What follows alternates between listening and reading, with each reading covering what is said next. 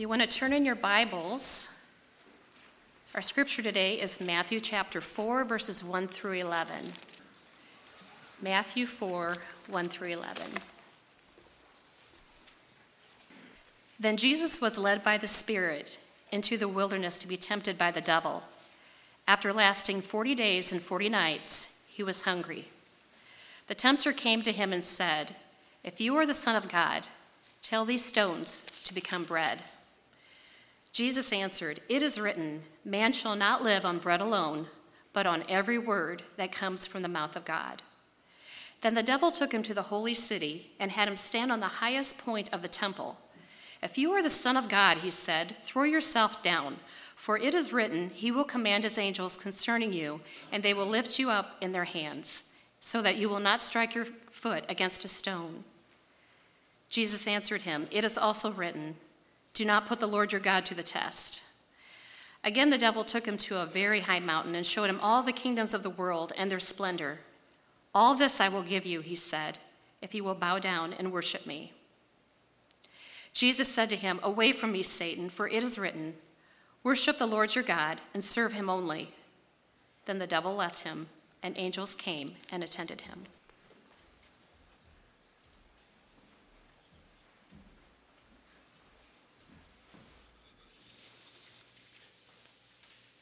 If you're like me, you would be a person that you would say, I really don't like tests. I don't know how many people love tests here, but I never did very well at testing. I would not only get very nervous, but it would always take me much longer than it seemed. I would be barely halfway through and other people were turning in their tests completed. There's all kinds of tests around. You have driving tests. If you want to get a license, you either have to take a written test or sometimes a driving test. Examinations and tests of all kinds, medical testing, is something that we take and we wait for the response. We look for the answer. We're not sure how it's going to come out. I remember different times dreading to see the report. This past week, I have my routine every twice a year blood work done, and I will be going to see the doctor this week to find out what it said, and what I have to do, and what I have to stop eating and drinking, and all of those kinds of things. Testing is something that is there for all of life. It's something that is just, we don't always name it, but it's always there every single day. As the Union Pacific Railroad was being constructed, an elaborate trestle bridge was built across a large canyon in the west. Wanting to test the bridge, the builder loaded a train with enough extra cars and equipment to double its normal payload.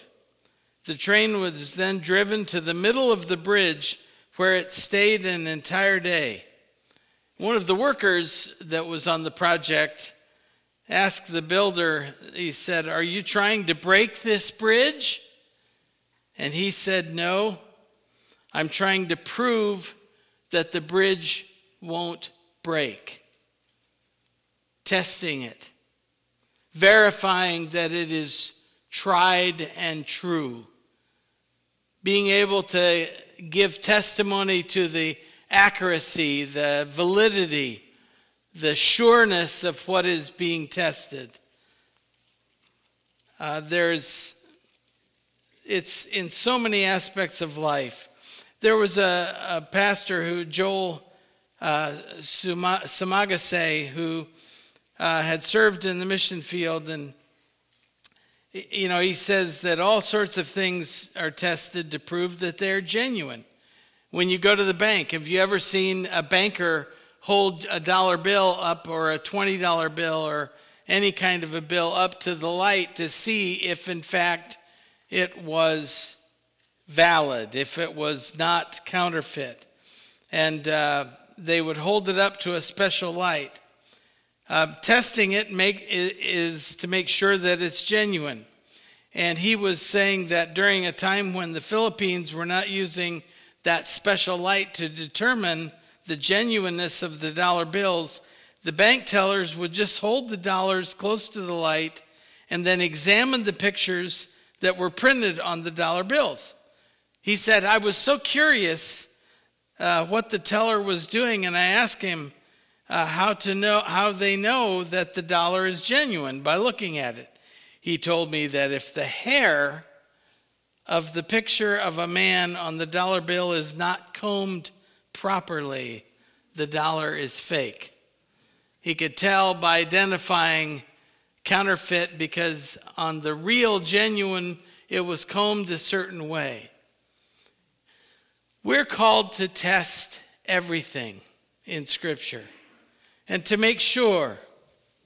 The one thing that we are also called to accept is that the testing is for the spiritual impact of something and not just the validity of it for us in the physical world. Testing and temptations are always present and a reality of a broken world. And we know that. We know that when sin came into the world through Adam and Eve in the original sin, we know that it introduced something that could not be taken back away. We know the challenge of that provided for all of humankind until the Lord returns, until we're all called home. And so it's something that we won't get away with and do without. But what does that mean? Is it always a bad thing? And what is the value of it? It can be understood as being something that we don't like. Just with as much as I don't like tests, you come to accept the fact that every day is a test. When you're going to get up, what time you're going to be ready for something, whether you have something prepared. Have you done the tasks that are expected of you for the day? Have you applied the Word of God to a certain situation that comes up? Have you spent time praying for it? Have you worked at responding to the test with God's Word? We also sometimes think that there is nothing good about these tests, that they all are designed to just simply keep us from doing evil. And that's not always the case. In fact, the testing is a reality we won't get away from, but it is also an opportunity for us to gain strength. It's an opportunity to test our commitment, our discipline, our patience, our respectfulness, our determination. It gives us an opportunity to examine how dedicated we are to a particular goal, how honest we are, and our versatility. C.S. Lewis made these insightful observations about temptations. He said, quote, "No man knows how bad he is until he has tried very hard to be good. A silly idea is current that good people do not know what temptation means. That is an obvious lie. Only those who try to resist temptation know how strong it is. Christ, because he was the only man who never yielded to temptation, is also the only man who knows to the full what temptation means." So a question that we can ask is, where does temptation come from? Now, I know what you're going to say.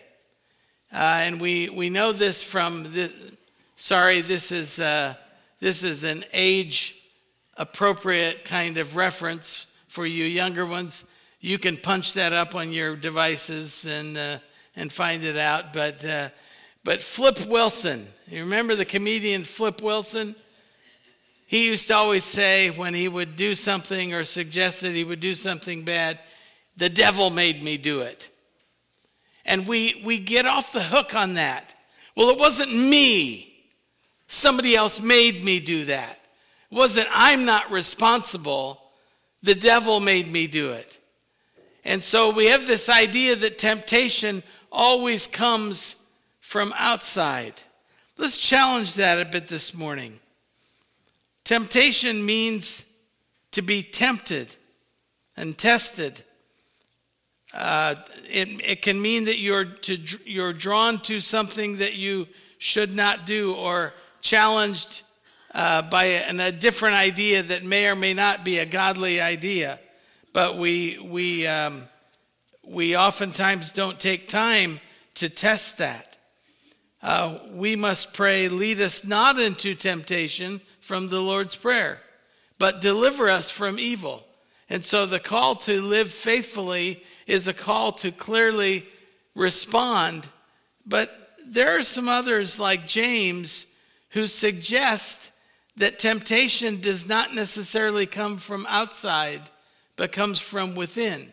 And let's look at what he says about that. In James 1:13, let no one say when he is tempted that I am being tempted by God. For God cannot be tempted by evil, and he himself does not tempt anyone. He goes on to say here, but each one is tempted when he is carried away and enticed by his own lust. And when lust can be conceived, it gives birth to sin. And when sin is accomplished, it brings forth death. In other words, what James is saying here is that where the tempting comes from is not just external. It's that there is no issue for temptation depending on what comes from within.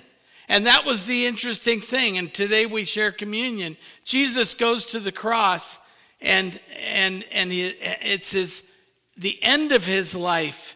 The passage that was read this morning was the beginning of his ministry. And at communion, we celebrate the ending. And we see that he has been consistent all the way through and saying, look, there is no temptation when I am making a commitment and a discernment and a choice every situation I'm in to live according to God's will. So in other words, the real challenge and goal for us in dealing with testing and temptation is to have an internal framework that is not only ready for it, but is determined enough to respond in a godly way. That's what Jesus did. That's what made him unique. Above any other human being, Jesus chose again and again and again to be faithful. And so we need to understand that as Satan is giving these, quote, temptations to Jesus, notice that he answers them. And if you notice in this passage, there were 3 temptations that were given. His answer to every one of those temptations was a reference to Scripture from the book of Deuteronomy. And so his answer to Satan was always God's word, God's word, God's word. It was very, very clear. He answers that. Paul said that our battle is not against flesh and blood, but against the principalities, powers, rulers of this world, and spiritual forces of darkness in the heavenly realms. Most of our spiritual struggle is in our mind and in our heart. That's the point that's important here. Temptation means nothing unless we allow it to come from within, and we are in a place where we open the door to saying yes to something that we know is not right. In an article written by Thomas Terrenson on temptation and testing, he says, the world increasingly ignores, laughs at, or even mocks the idea of sin altogether. And today many Christians don't take it seriously either. But God takes sin very seriously. We either obey God, he said, or disobey him. There is no other option. And he holds us accountable for our choices. And we make our choices, and then our choices end up making us. He said, those choices put us on one of two roads through life: the easy way that leads to destruction, or the hard way that leads to life. So passing tests and overcoming temptations are a significant means of growth for a life. In other words, there can be a positive purpose to facing temptations, because we can act in obedience. A test is a situation that God sends or allows for us in our life with the intention of revealing our loyalties, motivations, character, and to grow in our commitment to walk in God's way and to help purify, strengthen, and mature us. So God ordains tests, even though he doesn't tempt us with evil ever. But first, it reveals what is in our hearts already in how we respond. Secondly, it helps us grow in grace, because we recognize that we can't attain perfection as Jesus did in the same perfect way. We have all failed and we've all been broken.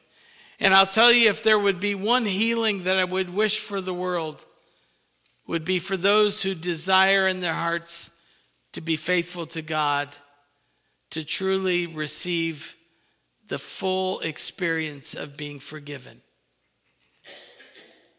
How many of you have ever, and you please don't raise your hand, but I will just say I have, I'm sure most of us have, experienced something that you wish you would have done differently.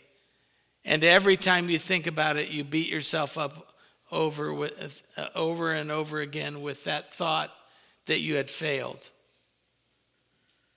And at what point, of all of the points, if there's any service ever of the year, that when we take communion on the basis of remembering not just what Christ did for us, but what he accomplished for us. And what he was enabled us to be able to step into grace and to step into forgiveness and to move on in a way that we truly can start again and experience the feeling of being made whole. If there'd be one thing that we would pray for people. In the last 3-4 years, depression rates, suicide rates have skyrocketed far more than they were 4 or 5 years ago. It's depressing. There's brokenness. People are hurting all around us. And we as a church are called to be a people that want to say again and again to those who are broken by the weight of sin, there is healing, there is hope, there is restoration, there is a new beginning waiting for you. And if we don't embrace that and carry that message, we really don't have a reason to exist as Christians. It's a name only. And we're really called to carry that hope and that encouragement. We're also called to use testing to advance God's purposes and to bring glory in the world. God's intention was always that we emerge from the testing victorious and spiritually stronger. And so we continue to look at that. In James, he says, "What causes fights and quarrels among you? Don't they come from your desires that battle within you?" There's our battle. You desire, but you do not have, so you kill. You covet, but you cannot get what you want, so you quarrel and fight. You do not have because you do not ask God. And when you ask, you do not receive because you ask with the wrong motives, that you may spend what you get on your pleasures. So how does testing impact our faith and our spiritual life? Testing challenges us to rethink perspectives, to stop and count what is really important to us, what is the most important to us. And so we sift and we sort and we rate and it causes us and challenges us to be honest about where we're at. It expands our ability to love. Now, we don't like that. God places people in our lives sometimes that we just frankly don't like. I don't like this about you. I don't like that about you. And we would rather just avoid that altogether. And every time we avoid it, we're avoiding growth. We're avoiding victory. We're avoiding making Christ incarnate through us. Testing teaches us that God is able. And it pushes us to refocus our hearts and our minds. It strengthens us in our trust that God will be providing. It teaches us and prepares us for future challenges. And it helps us know how to help others. Most of the time that people have been through major trauma and crisis, they have an ability to be able to care for others when they're going through it. Why? Not because they're experts or counselors or have degrees, but because they've been there. They know. They can identify with the person's pain, struggle, hurt, etc. And so God is always trying to shape our lives, who we are and what we will become, and to shape the direction and purpose of our lives by the testing that we go through. So tried and true, that phrase really comes as an expression of something being proved to be good, something that is known to be worthy, someone like Jesus, who through all of it was faithful to the Father and was obedient to the Father, and who obviously, in the face of his largest trial and temptations, was relying upon God's word. A passage from Proverbs chapter 2 says, "My son, if you accept my words and store up my commands within you, turning your ear to wisdom and applying your heart to understanding, if you call out for insight and cry aloud for understanding, and if you look for it as for silver and search for it as for hidden treasure." You get the idea. It's something I desire, I want, I need. There's an urgency to it. If you're at that place of saying, I need you, God, if you look for it in this way, then it says in verse 5, you will understand the fear of the Lord and find the knowledge of God, for the Lord gives wisdom, his mouth gives knowledge and understanding. And that's one way to think of it. We get ourselves out of the way and let God take the place within us, within our hearts, within our minds. So how did Christ show us victory over testing and temptation? His first one was in a 40-day fast. Bread sounds pretty good, right? If you haven't eaten for a while and you're very hungry, and the tempter comes and says, if you're the Son of God, tell these stones to turn into bread. Now, there's different challenges in this. I want you to call on your God to provide food for you in the middle of this place. And Jesus says, man shall not live on bread alone, but on every word that comes from the mouth of God. The word of God is what he's referring to. And it is a word over pleasure and consumption. That whole idea. And you will notice a parallel in all three of these to the three elements of how Adam and Eve failed in their test with the eating from the tree of knowledge. That basically there's a parallel to these three themes: pleasure, consumption.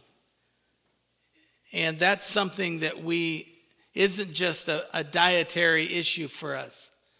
We often have to consume data. We have to consume products that will enhance our lives. We have to have the best of the best. We get caught up, and when something isn't working, we get annoyed and we get angry, and we will often treat repair people as if our demand is, you got to get that fixed right now. I'm paying you so much money, and we get caught up in the consumption of it. Secondly, he says to cast himself down or throw himself down from this highest point of the temple. And of course, Satan always with his half-lies says, he will command his angels concerning you, and they will lift you up in their hands so that you will not even strike your foot against a stone. And Jesus says, do not put the Lord God to the test. In other words, it's the privilege and prestige that he is the Son of God, and because of that, he can do anything he wants, and God will rescue him. He's so important and so powerful. And we get caught up into that in realistic ways of thinking, well, they didn't give me this, or they didn't do this, or it wasn't the way I wanted it, or this wasn't. And I just read an article this week of an actress that asked for their breakfast to be sent back 4 times to the chef to be redone because this wasn't right. And by the 4th time, they actually changed the order. It wasn't even how the food was prepared. It was they actually changed the order. And it's like, look, you say, that sounds ridiculous. Come on, people. That's every single one of us. We want things the way we want it, when we want it, how we want it. But not Jesus. Jesus says, do not put the Lord your God to the test, again from Deuteronomy. And then on the third one, he was taken to a high mountain, showed him all the kingdoms of the world and their splendor. All this I will give you, he said, as if it was his to give. And if you will only bow down and worship me. And Jesus says, away from me, for it is written, worship the Lord your God and serve him only. In other words, the worship of God, the word of God in the first test, the will of God in the second test, and the worship of God in the third test. See that pattern? Are we willing to dwell in the word? Are we willing to seek the will of God? And are we willing to worship God only? Nothing else. Nothing more but worshiping God. And that is the way that we overcome the tendency to be people of our own personal power. Jesus responds to each one of these with an answer from God's word. In 2 Timothy, in Paul's a final charge to Timothy, it says, but as for you, continue in what you have learned and have become convinced, because you know those from whom you learned it, and how from infancy you have known the Holy Scriptures, which are able to make you wise for salvation through faith in Jesus Christ. All Scripture is God-breathed and useful for teaching, rebuking, correcting, training in righteousness. Do we believe that? Do we actually live that out that way, understanding that there is something in God's word for everyone, and that we're called to hide God's word in our hearts as the greatest weapon we have to fight temptations and to fight testing?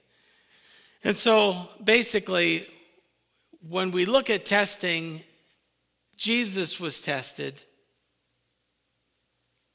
but his answer to the testing was from within, indwelling in the Word. And he was tried and true. And testing and temptations are the turning points for growth and overcoming the world, which he did. And you'll notice that there's a reason that in Galatians 5:22 and 23, you have the list that the fruit of the Spirit is love, joy, peace, patience, kindness, goodness, gentleness, faithfulness, and self-control. Against such there is no law. These all come from within us, within our hearts. It comes from the desire of our hearts, the determination of our minds, and the choice of our will to act. It's not shaped by circumstances. It's shaped by what's going on within us. I believe that we're called to live according to 1 Corinthians 10:13. No temptation has overtaken you that is common to man. God is faithful, and he will not let you be tempted beyond your ability, but with the temptation he will also provide the way of escape that you may be able to endure it. We know that suffering and persecution over and over again in Scripture causes us to grow. So think about it the next time that you stub your toe. The next time that somebody got your order wrong. I mean, I'm as aggravated as you are when I get home from a drive-through meal and it's the wrong thing in there. It happened a couple weeks ago, and I was not happy.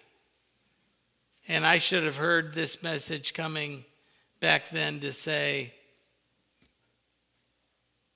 so what? I have peace. I have at least something to eat. I'm not saying that you shouldn't be aggravated, but the point isn't your aggravation. The point is, how are you going to respond to it? That's what God is calling for. He wants genuine people that are real enough to acknowledge that we don't like things, but so what? We are saved for eternity. We don't like what somebody did or what somebody said. It hurts. So what? It hurt Jesus too. That suffering is something that we can choose every single time how to respond to. And it's not to be critical of the frustration that comes out, but direct the frustration from within, from a heart that is bent on glorifying God in the choice I make to respond to it. And this is not a kind of criticism of anyone who is being assertive. That's not the point. The point is, let's recognize where my peace comes from. Where God gives me a contentment to live by. And so, when the Word of God is transforming us, we will have victory. And I would rather have victory than the right sandwich. I would rather have the victory of the cross and the empty tomb over having the right side order.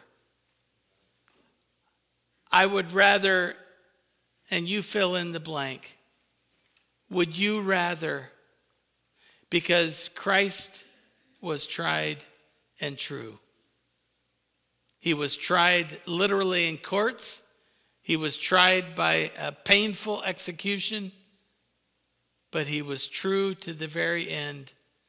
But Father, not my will, but yours be done.